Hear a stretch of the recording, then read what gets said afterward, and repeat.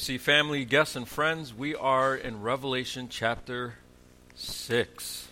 The stuff of some Hollywood and movies and misquotes and misrepresentations, confusion, perhaps even consternation, because it can be so confusing. No doubt I will leave some of you disappointed because I didn't cover the fine detail of this, that, or the other. I also have to pick my spots and recognize I don't know everything at the same time. So please be gracious with me. But let's ask the Lord to give us wisdom and grace as we approach this tremendous passage. Father, we do need wisdom and grace. And on the one side, sometimes, Lord, we need to be checked in our hearts when we feel like we have such a firm grasp on things that there are no other correct interpretations. On the other hand, we can hold it so loosely and think that it doesn't really require us to study it because there's so much disagreement. Who cares? We do care because it's your word. So help us to move through this passage not only with clarity to understand what it says, but with the grace to live out what it says, which is the point. Prepare us for every good work from this passage today, and we ask it in Jesus' name. Amen. Amen. Well, if you haven't turned there already, please do turn to the book of Revelation, last book in the Bible. As they say, last but not least, but certainly a book that is full of imagery, symbols that require work to interpret, and it doesn't make it easy. And so, of course, we have strains of Christianity and denominations, even within denominations, various interpretations. And another complexity is that, in a setting like this, we've got some who have studied the book of Revelation. You've got the charts and the maps, and you've leaned into this, and you have a somewhat of a good grasp, at least, on it. And some of you, the only thing you know about the book of Revelation is some Hollywood movie you saw.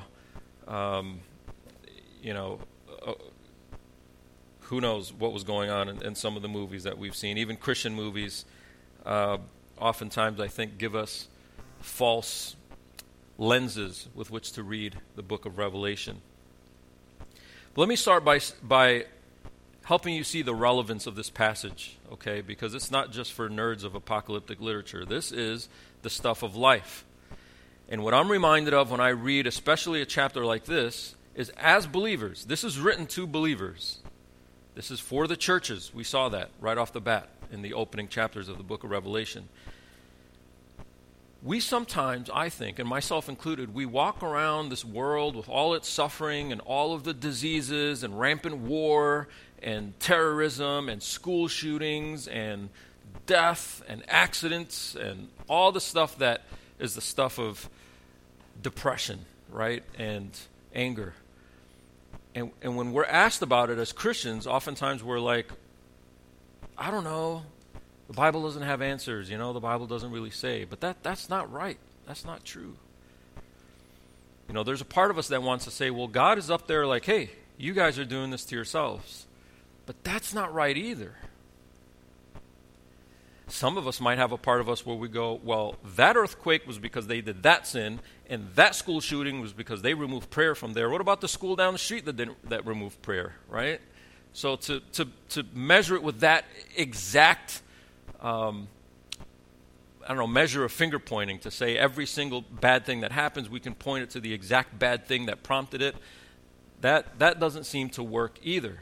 So on the one hand, you can fall off the cliff on this side where God is not in control. God is not sovereign. He's just up there like, hey, you guys are just doing this to yourselves. I'm just waiting to send Jesus back. But for now, everything is sort of detached from my doing. That is scripturally in error. It is also erroneous of us to act like prophets, to finger point and say every single disaster we can point to the exact specific sin. Instead, I think we need to help people understand they ask the wrong question. They ask, why this particular bit of suffering? We should be asking, why any bit of grace at all for anyone? Why aren't all the schools shot up? Why aren't all the countries experiencing an earthquake right now? Why isn't everybody in complete famine and poverty? That's the real question. And that's what gets uncomfortable, because now we have to talk about sin and trespasses and iniquity. Why the body of Christ had to be shattered in the first place. It wasn't for them out there. It's for everybody. Man, woman, child, beast, creation, nature, trees. Everything is under this weight of curse because of sin. So the world should be destroyed as God did with the great flood. And the only reason why it's not happening again and again and again on a worldwide everybody dies scale is because of God's grace. But we aren't to tell people that's not God. God is not, he'll come back in control. But in this in-between time, God's not in control. That's not what Scripture communicates. That's not only a truth we find in Revelation, but Revelation screams it loudly. And what we're going to find, especially in Revelation chapter 6, is that Jesus, the one who has the right to open the scroll. Remember that from chapter 5. John sees this vision. Here's a scroll. It's important because this is God's doing in the world. What, God, are you going to do in this world? What are you going to do about evil? What are you going to do about wickedness? Do you just let it go? Are you the parent that looks the other way while the kid's being abused? Or are you a good father? I think inside that scroll is the answer that he's a good father, but how is he going to be a good father? And what's he going to roll out? What's he going to do with this world? But no one can open the scroll except the Lamb, who is Jesus Christ. He has the right and the authority to open the scroll, not to just read it, oh, that's what it says, but to roll it out, pun intended, okay? To take the contents of the scroll and start ushering it in, to start doling it out to the world. Jesus has the right to do that. And it's no surprise to you. It shouldn't be any surprise to you that what is this scroll in the book of Revelation if not God's judgment on a wicked world that oppresses his people and rises up in rejection against him. So Jesus, here's the point of Revelation 6. You can write this down, and the rest of our time I'm trying to prove that, explain that. The point of Revelation 6 is that Jesus has secured the right to bring tribulations, plural, small t. Jesus has secured the right to bring tribulations upon the world, leading to his final act of wrath. Jesus has secured the right to unleash many tribulations upon this world that will culminate and climax in a final day of wrathful judgment. You might go, man, is that supposed to be good news? For some of us it is. For others of us it's not. And we'll get to that in a minute. But if reading a passage like this puts a lump in your throat, it should. This isn't meant to be a joke. This isn't satire. This is a message to the churches from a prophet seeing a vision. Jesus tells them, write this down and tell this to the churches. We're charged in the opening section of the letter that we are supposed to study this, read this, in order to be blessed. So don't be afraid of it. Let's work with the symbols. Let's recognize that there are various positions on certain things, but we can get down to the truth that Jesus has secured this right. He's the only one to do it. He's the only one that's able to do it, to bring tribulations upon the world, leading in a final act of wrath. So as we begin with that in mind. He's the slain lamb from chapter 5, verse 6, and then right here in verse 1, who through his death and sacrifice, that's why he's the slain lamb, he's the one that secured this right to do this.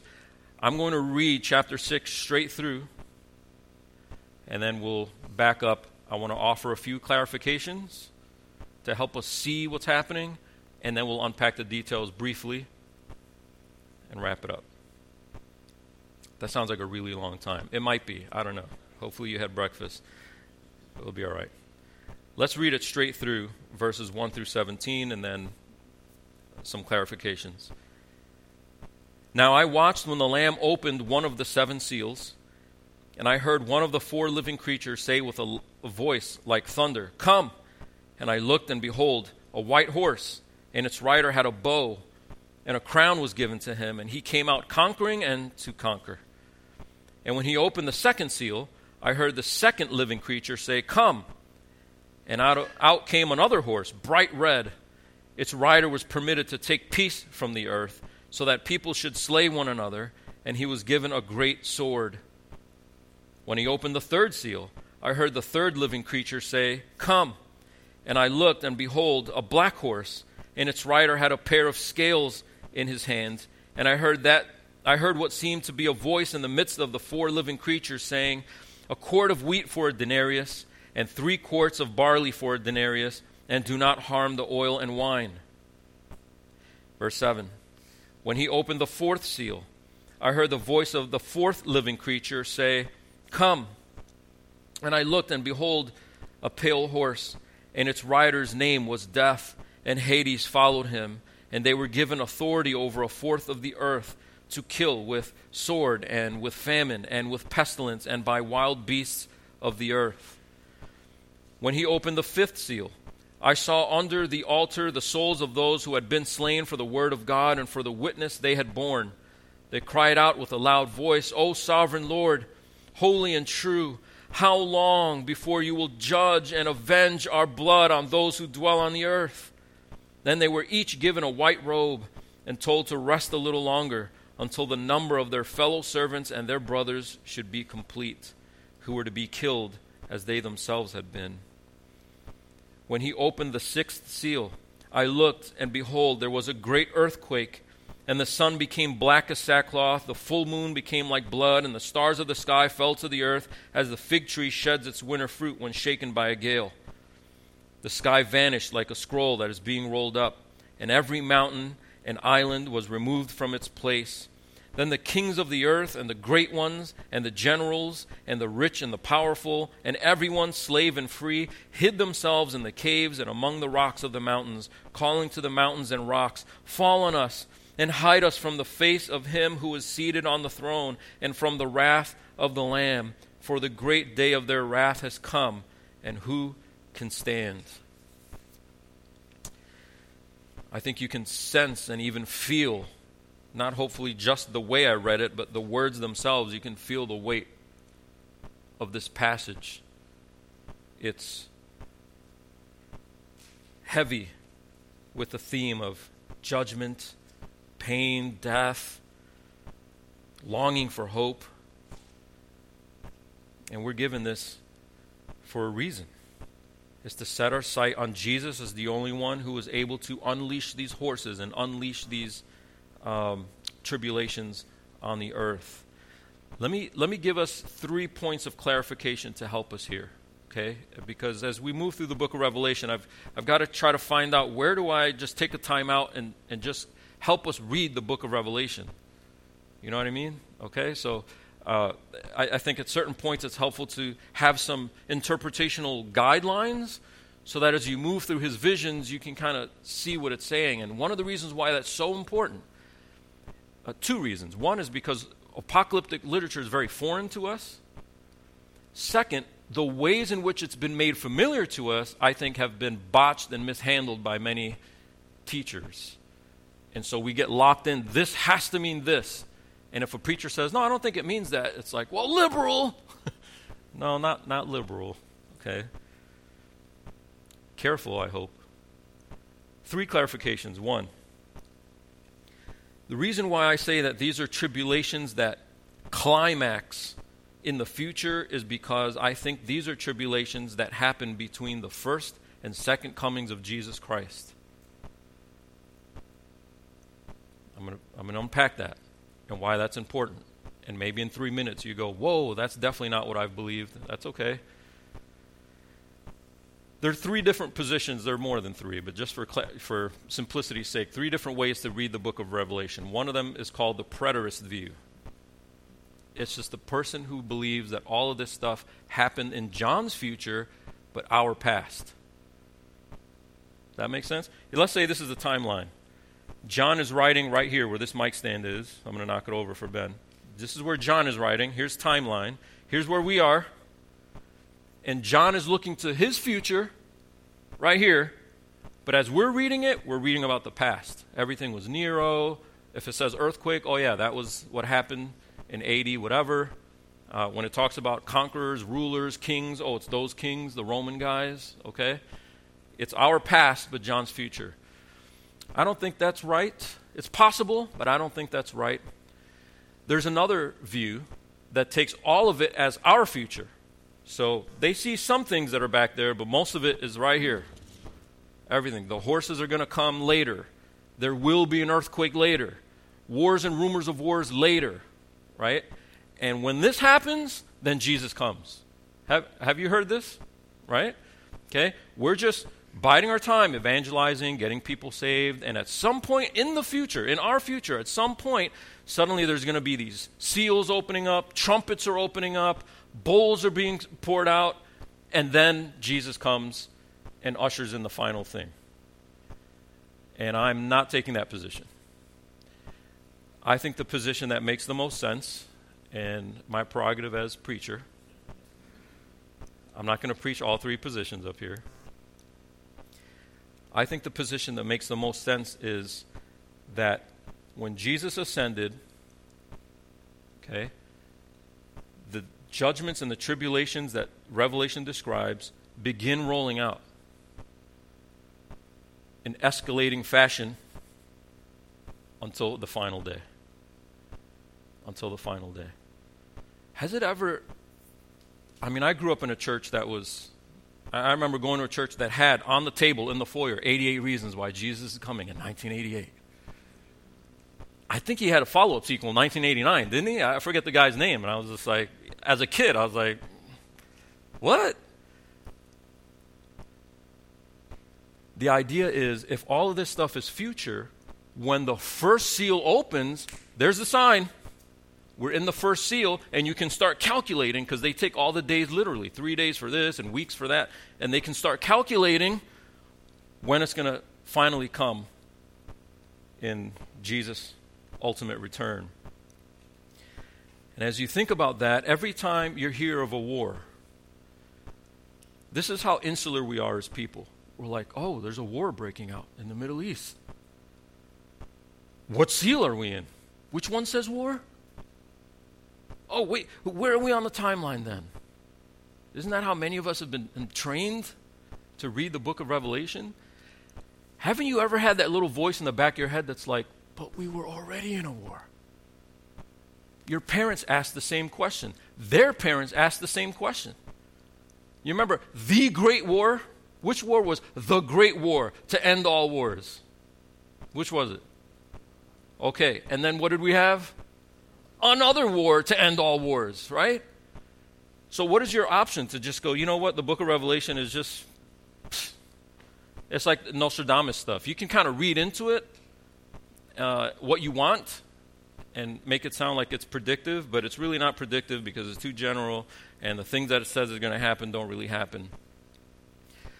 But if they're not predictive of what's going to happen in the final actual couple years, but instead indicative of what happens in the church age as the church expands across the globe, what is the earth going to look like, culminating and finally climaxing in the end, then every time there's a war, every time there's a famine, every time there's a pestilence, we go, yeah, that's Revelation 6. That's the horses riding around doing their job happening. And we don't have to say, well, that's happening over there. Oh, but not yet. It has to happen here first. I think that backs us into a corner, and it's frustrating. And maybe you've been like me where it's so frustrating, you don't even want to study the book of Revelation anymore. I want to divest you of that, give you another option that I think is better, to read Revelation as showing the whole picture. When did things kick off? When he became the lamb that was slain. Not some random year when Henry Kissinger is in office. Some of y'all are way too young for that reference. I'm almost too. Rather, the lamb who is able to open the scroll is able to open it when he becomes the slain but resurrected lamb. So there's the first time marker. And when does he open the scroll? In John's day. He opened the scroll by virtue of gaining the authority. He gained the authority by virtue of his death and resurrection. That's when it started. And when does he come back? When he comes riding the horse and puts everything down, as we'll see in later chapters. And we get a peek view here in seal number 6. Everything in between, it's escalating. It's escalating. The church is growing, though. No matter what we experience, the church is growing. And actually, the church grows best, it seems, in places in the world where there are more tribulations. Comfort chokes out Christian growth.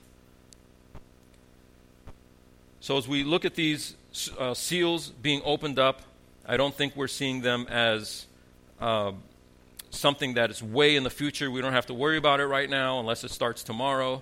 I also don't think we're supposed to read it as something that happened in, the 1st century A.D., and we're just reading a book about the past.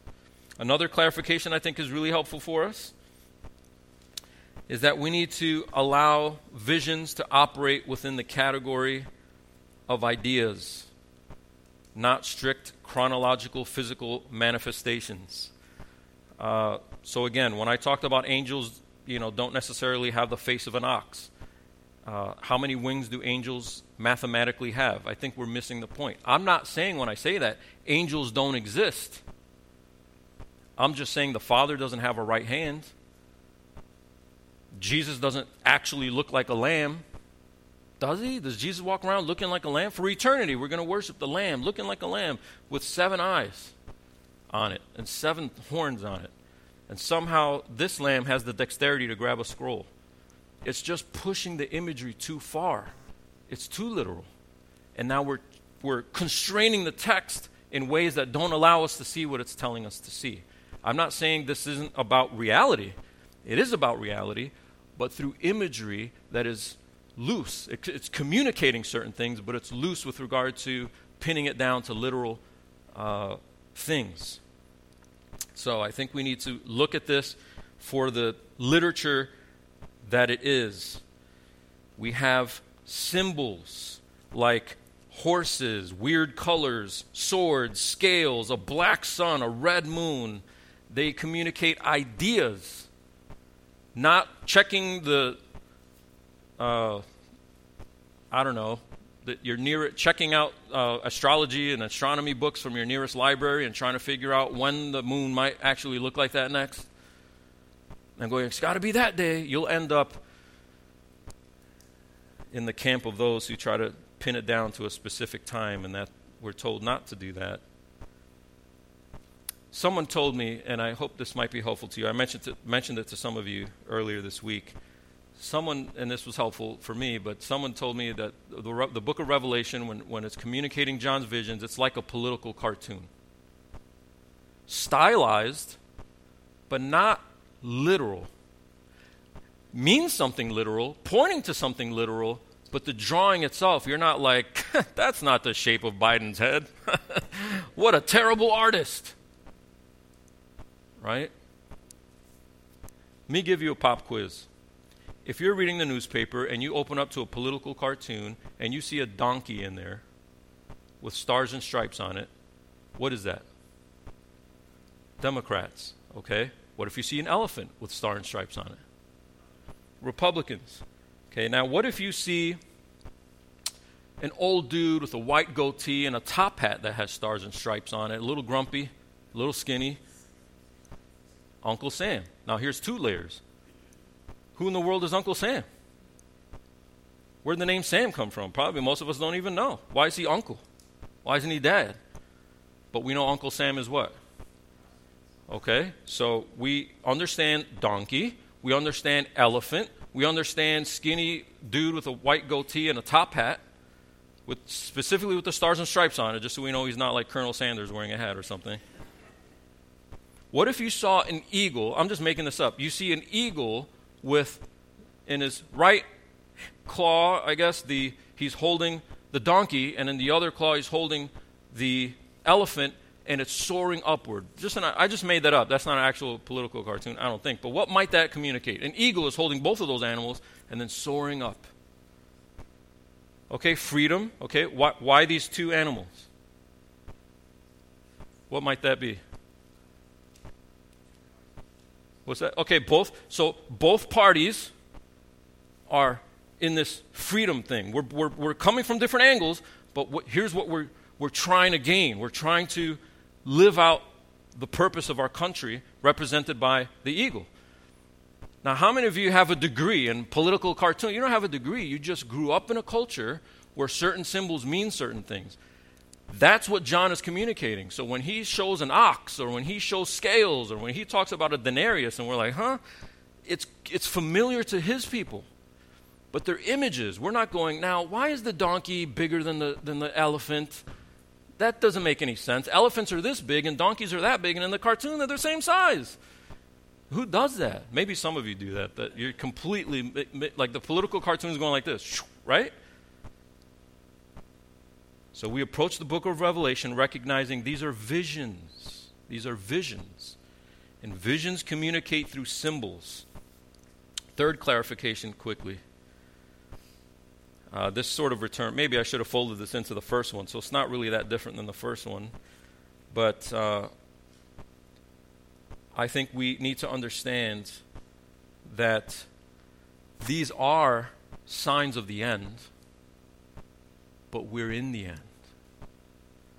Now you might go, but how can we be in the end if it's been this long? The end is a long period. It just is. The end started with Christ's ascension, and he said, I'll be back. In between him going up and coming back, these are the end days. This is where the gospel gets taken to the four corners of the earth. The church expands, and while the church expands, the earth increases in its wickedness. And one of the main problems with taking this in a chronological order, if you noticed, and we're just unpacking it in a second, but if you noticed, Jesus' climactic final day of wrath, where he comes and just puts wickedness down, and they're hiding in the mountains, and they wish that the mountains will fall down and crush them, because at least that would be better than facing the direct wrath of God himself. That's seal number 6. We're not even in seal number 7 yet. So you might think, well, seal number 7 must be the peace that ensues after number 6. Since number 6, that's it. Everyone's judged. The wicked are gathered together, the kings and the generals. Didn't you read the text with me? The kings, the generals, the powerful, the rich. Well, what about the weak people, the small people, the slave, the free? Everybody cowers in those hills in front of God as he comes and exacts his final day of wrath. Then you open up number 7, which won't be today because seal number 7 is not in chapter 6. It's not even in chapter 7. Some things transpire. We have to see some things first. But then you go into the trumpets. And that's problematic. To say first seal number 1 has to open. Then seal number 2. Not until seal number 1 and 2, those first 2 horses are riding around. Not until those 2 are riding around do we get number 3, and then 4, then 5, then 6. And then somehow we go back when we do the trumpets to more judgments and things. That doesn't really make sense. It does make sense if these aren't chronological events that happen. It does make sense if they're symbolic of the life of the Christian on earth awaiting the return of their Savior. We don't have to push it farther than that. You don't have to match it up to today's newspaper. You don't have to figure out what some country around the world is up to in order to understand what John is communicating in Revelation chapter 6.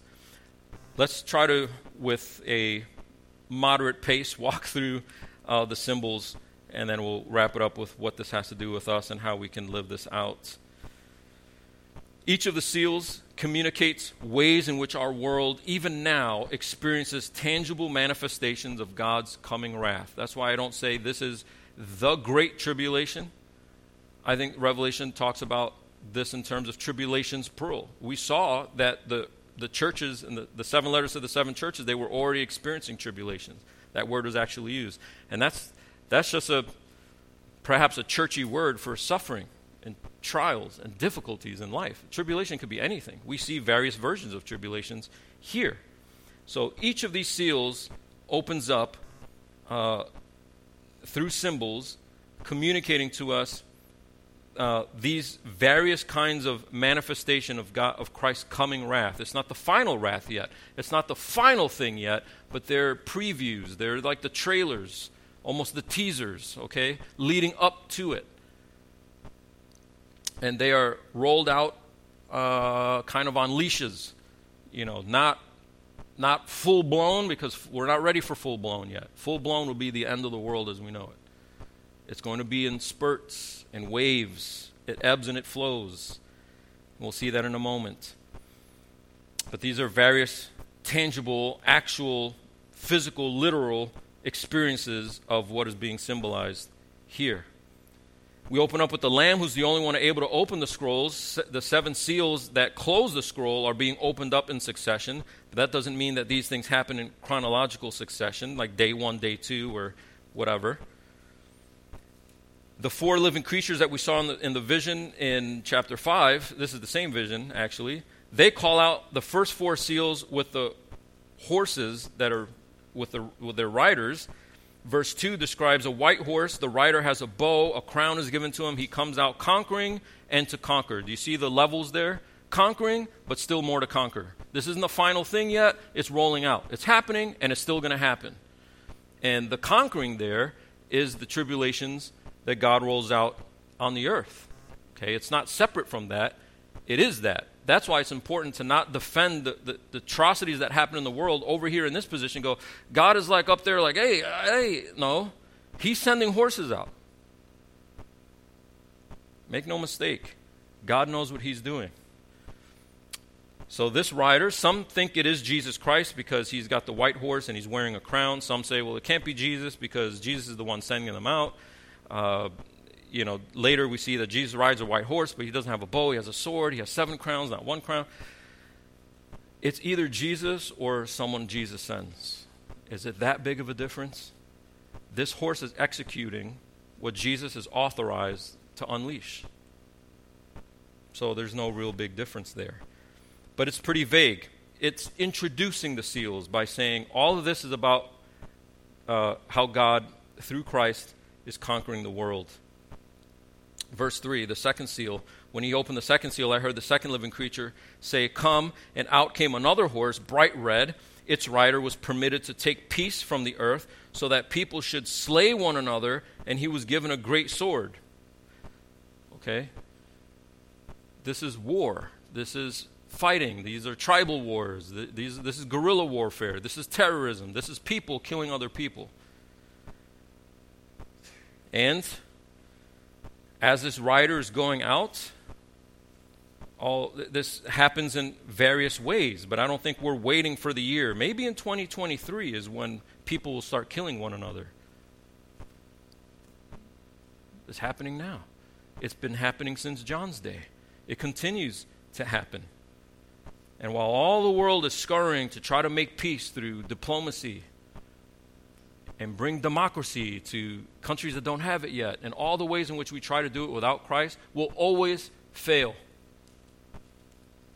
And there will never be full global peace until Christ has fully ushered in his throne. But God isn't up there going, the world is terrible, I know, just hang in there. He's rolling the horses out. And it's through his wise judgment that the earth experiences tribulations through war. That doesn't mean God incites the war. We are peaceful human beings, and God steps in and touches our soft, innocent hearts and makes them crooked so that we want to kill each other. All God has to do is pull back his grace, and that's exactly what we do, is kill each other. Verse 5, when he opened the third seal, I heard the third living creature say, "Come," and I looked, and behold, a black horse, and its rider had a pair of scales in his hand. And I heard what seems to be a voice in the midst of the 4 living creatures saying, "A quart of wheat for a denarius, and 3 quarts of barley for a denarius, and do not harm the oil and the wine." So this horse is in charge of the economy. Okay? And if you've ever shopped for produce and you wonder how much that bunch of bananas weighs before you get to the cash register, and you throw it on that little metal scale to see what it's going to cost, and then you multiply it by how much is being charged per pound, you understand that scales and currency and food, you put those three things together, you're talking about what's going on in the economy. And your study Bibles, maybe you even have a footnote there, might say that a denarius would have been a day's wage. So imagine working all day long, and you get a check at the end of the day, or you get your bag of money at the end of the day, and you've got to spend that entire bag of money on just 1 quart of wheat. 1 quart. How do you feed a family? Okay, times are going to be tough, it's saying. There's going to be recessions. That's what it's saying. Not to look for the one recession. Oh, was it the last one? Oh, is it this one coming? Yes, yes, yes, yes, yes. They stack and they increase and they spread and they multiply as the rider, so to speak, goes throughout. And we're not supposed to ask, is the rider in this country today? Where's the rider going to head tomorrow? Because it's not a physical, literal rider running around. This is symbolizing the kind of difficulties the earth is going to experience with regard to food. But you notice that there's a leash. You can hurt the wheat and you can hurt the barley, but don't hurt the oil and the wine. So in other words, we'll be able to sustain each other, right? You'll still be able to use your vehicles, but you're going to really pay at the pump. That's the kind of angle that we get there, because this isn't the final thing. This isn't, everything completely wiped out, everyone's dead. That's not time for that yet. This is going to happen in spurts and in waves. The fourth seal, verse 7, when he opened the fourth seal, I heard the voice of the fourth living creature say, come. And I looked, and behold, a pale horse, or the color there is used in the Greek of those who have they look sick or look like they're dying, kind of maybe more of like a palish green when you look really sick. A pale horse, and its rider's name was Death, and Hades followed him. Death is what you experience at the end of life, and then Hades is the grave. Hades is the place, death is the gate, so to speak. Hades is the holding place it's the afterlife. So, this pale horse comes and is basically what we might call the Grim Reaper, touching people and they die. Hades followed him because that's where they get sent when they get touched. Now notice it says, and they. Who are they? All 4 horses. All 4 horses. They were given authority over a fourth of the earth. That's why I say it's restrained.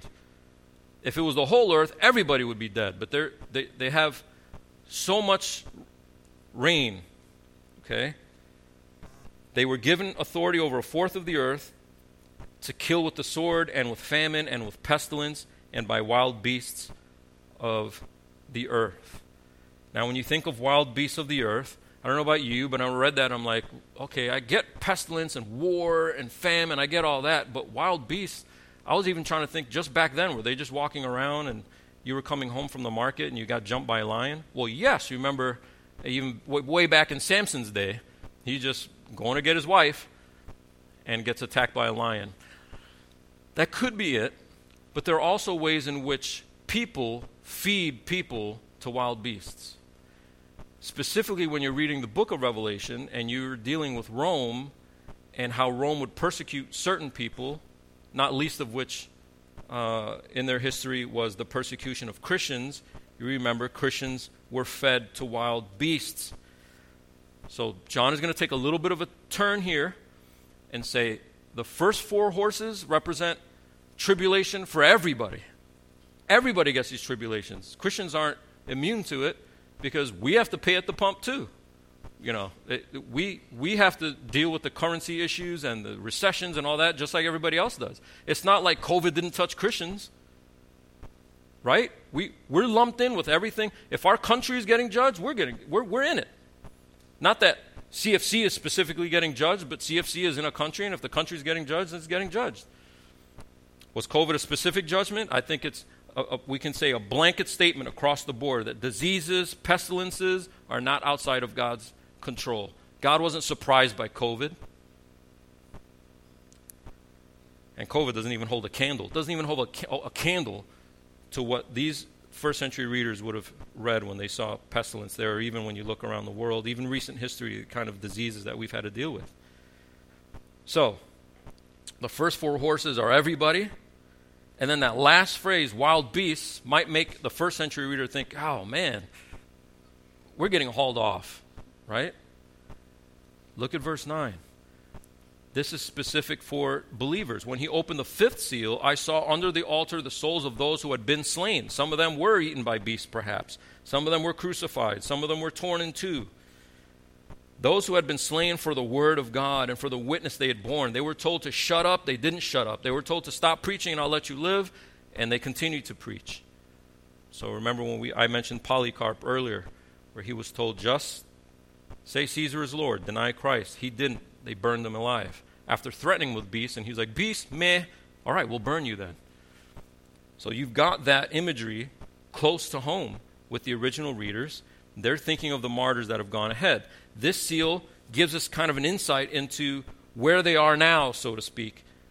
And they are crying to the Lord for vengeance. Verse 10.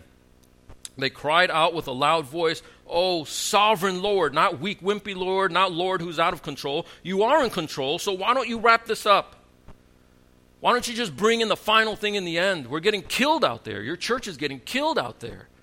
We were killed, separated from our families. How long before you will judge and avenge our blood on those who dwell on the earth? Then they were each given a white robe and told to rest a little longer. The white robe representing the fact that they are cleansed in Christ Jesus.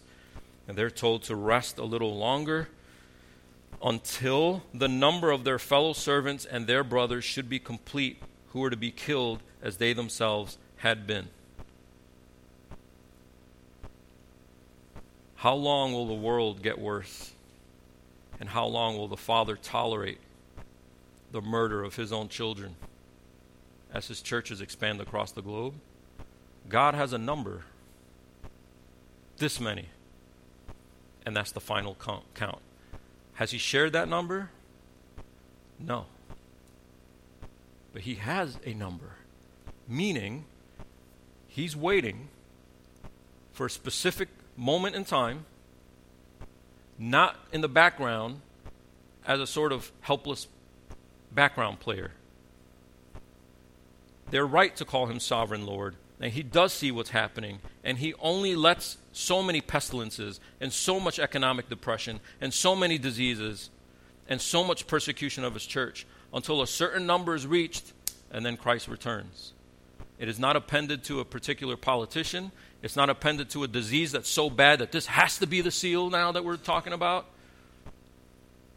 It's appended to a specific number of martyrs. And when that number is up, he wraps things up as they're requesting. So we wait along with the saints. Wait a little longer. And just be concerned with the white robe. That's all you have to be concerned about. Will you make it? Verse 12, when he opened the sixth seal, and this is the last seal we'll look at, seal number 7 gets punted. When he opened the sixth seal, I looked, and behold, there was a great earthquake, and the sun became black as sackcloth, and the full moon became like blood, and the stars from the sky fell to the earth, as the fig tree sheds its winter fruit when shaken by a gale. The sky vanished like a scroll that is being rolled up, and every mountain and island was removed from its place. Then the kings of the earth, and the great ones, and the generals, and the rich, and the powerful, and everyone, slave and free, hid themselves in the caves and among the rocks of the mountains, calling to the mountains and rocks, fall on us, and hide us from the face of him who is seated on the throne, and from the wrath of the Lamb. For the great day of their wrath has come, and who can stand? I don't have a real long time to unpack each piece of image. What is sackcloth? Why is the sun black? Why is the moon this color? Let me just divest you of the notion that we're waiting for the cosmological, physical truth that the sun is going to actually look like that and the moon is going to actually look like that. And I just want to just take 20 seconds to hopefully kind of at least pose that to you as plausible. What would it look like for 13 to be literal? And the stars, plural, of the sky fell to the earth? How big is a star? Pick one. How big is a star and put it next to the earth? How do plural stars fall into the earth like little figs from a tree? Well, we have to I don't know. Let me go to the Creation Museum and I'll call you next week. Like, how do we figure that one out? I don't think we're supposed to go, oh, when the aurora lights are happening, that might cloud this, and then this happened. Perhaps the earthquake was so big that the dust goes up and the dust makes the sun black. You can't see it. Well, how do we see the sun then? Well, because it's on this side and the sun's on this side. Good for you, man. Blessings on you. I think we're missing it, though.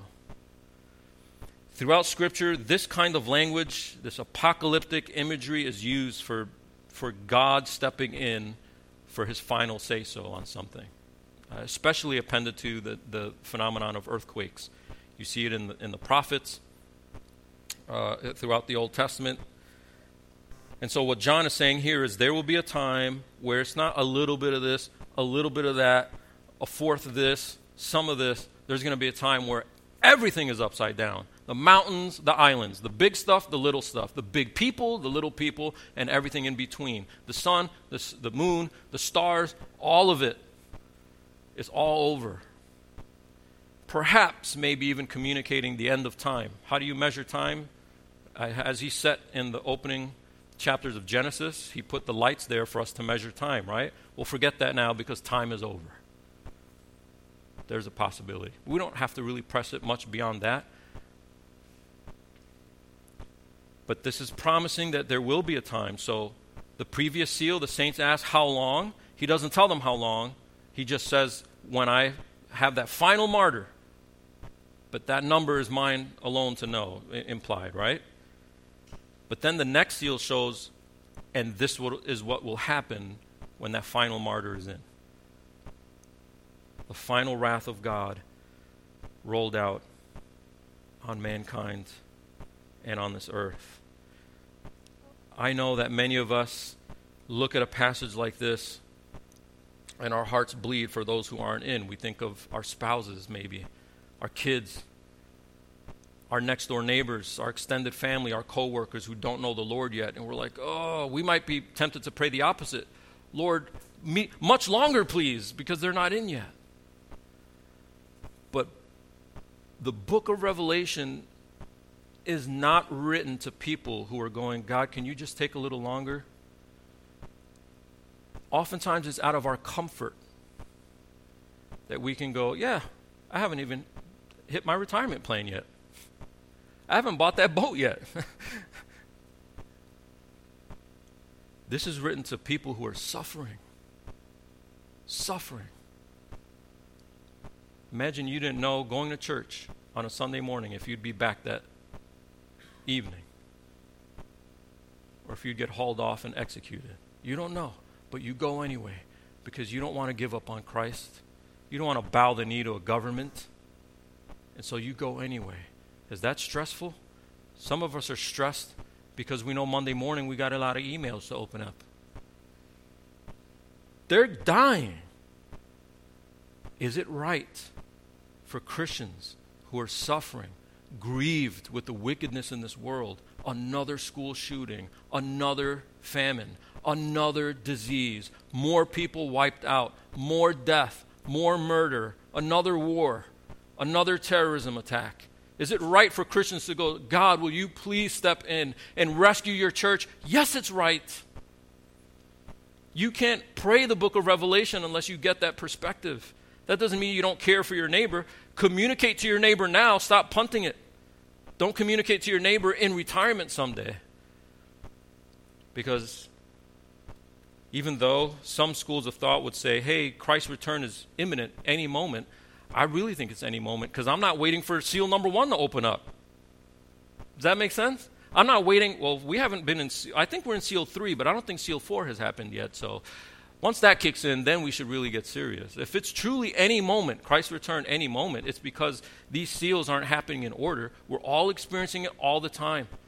And this morning, right now, some Christian in Nigeria might get killed, and that's the last one.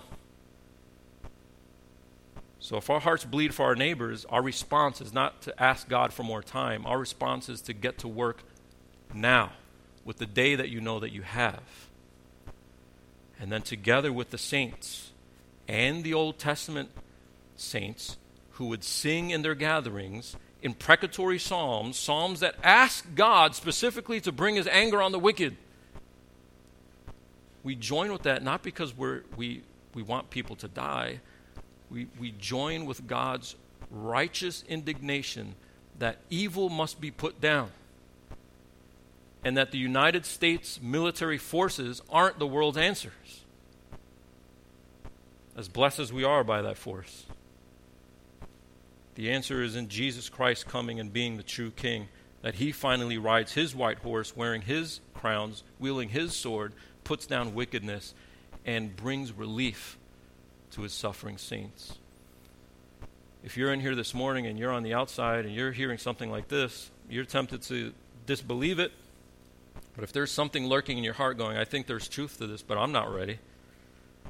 This is scary to me, not hopeful to me. You can cross over. You can come. And through faith in Jesus Christ as the one who took death for you, so you don't have to take death in the mountains, cowering like these wicked people in the end, Jesus takes the death for you and then becomes your refuge. So that now it's not just that you're not afraid of the end, you're hopeful for the end. You're longing for the end together with these martyred saints. You're longing that Jesus would come and reign fully. In the meantime, we live in a world full of tribulations. And when people ask you about them, don't apologize. Don't say you don't know. Take them to Revelation 6 perhaps and help them understand that there's two ways this is all going to end up. With the Lamb as your enemy or with the Lamb as your king. And then invite them to the latter. Let's pray. Father, we read this with hearts that are weighed down with the evils, the many evils in this world. They are plenty. And we don't want to ignore them. We don't want to sort of anesthetize ourselves with material things or vacation time or just busy ourselves with work, maybe on the other side, but want to recognize that we should grapple with these realities. For those of us who are in Christ, Lord, give us the incentive to reach out to those who are not in the ark and are in danger of the flood. And for those who are in danger of the flood, Lord, maybe even here right now today, would you grant them the grace to ask someone, how do I get in? And may we bring them clarity, offer them hope in the true gospel of Jesus Christ, the good news that conquering Lamb can conquer for us and with us if we repent and believe.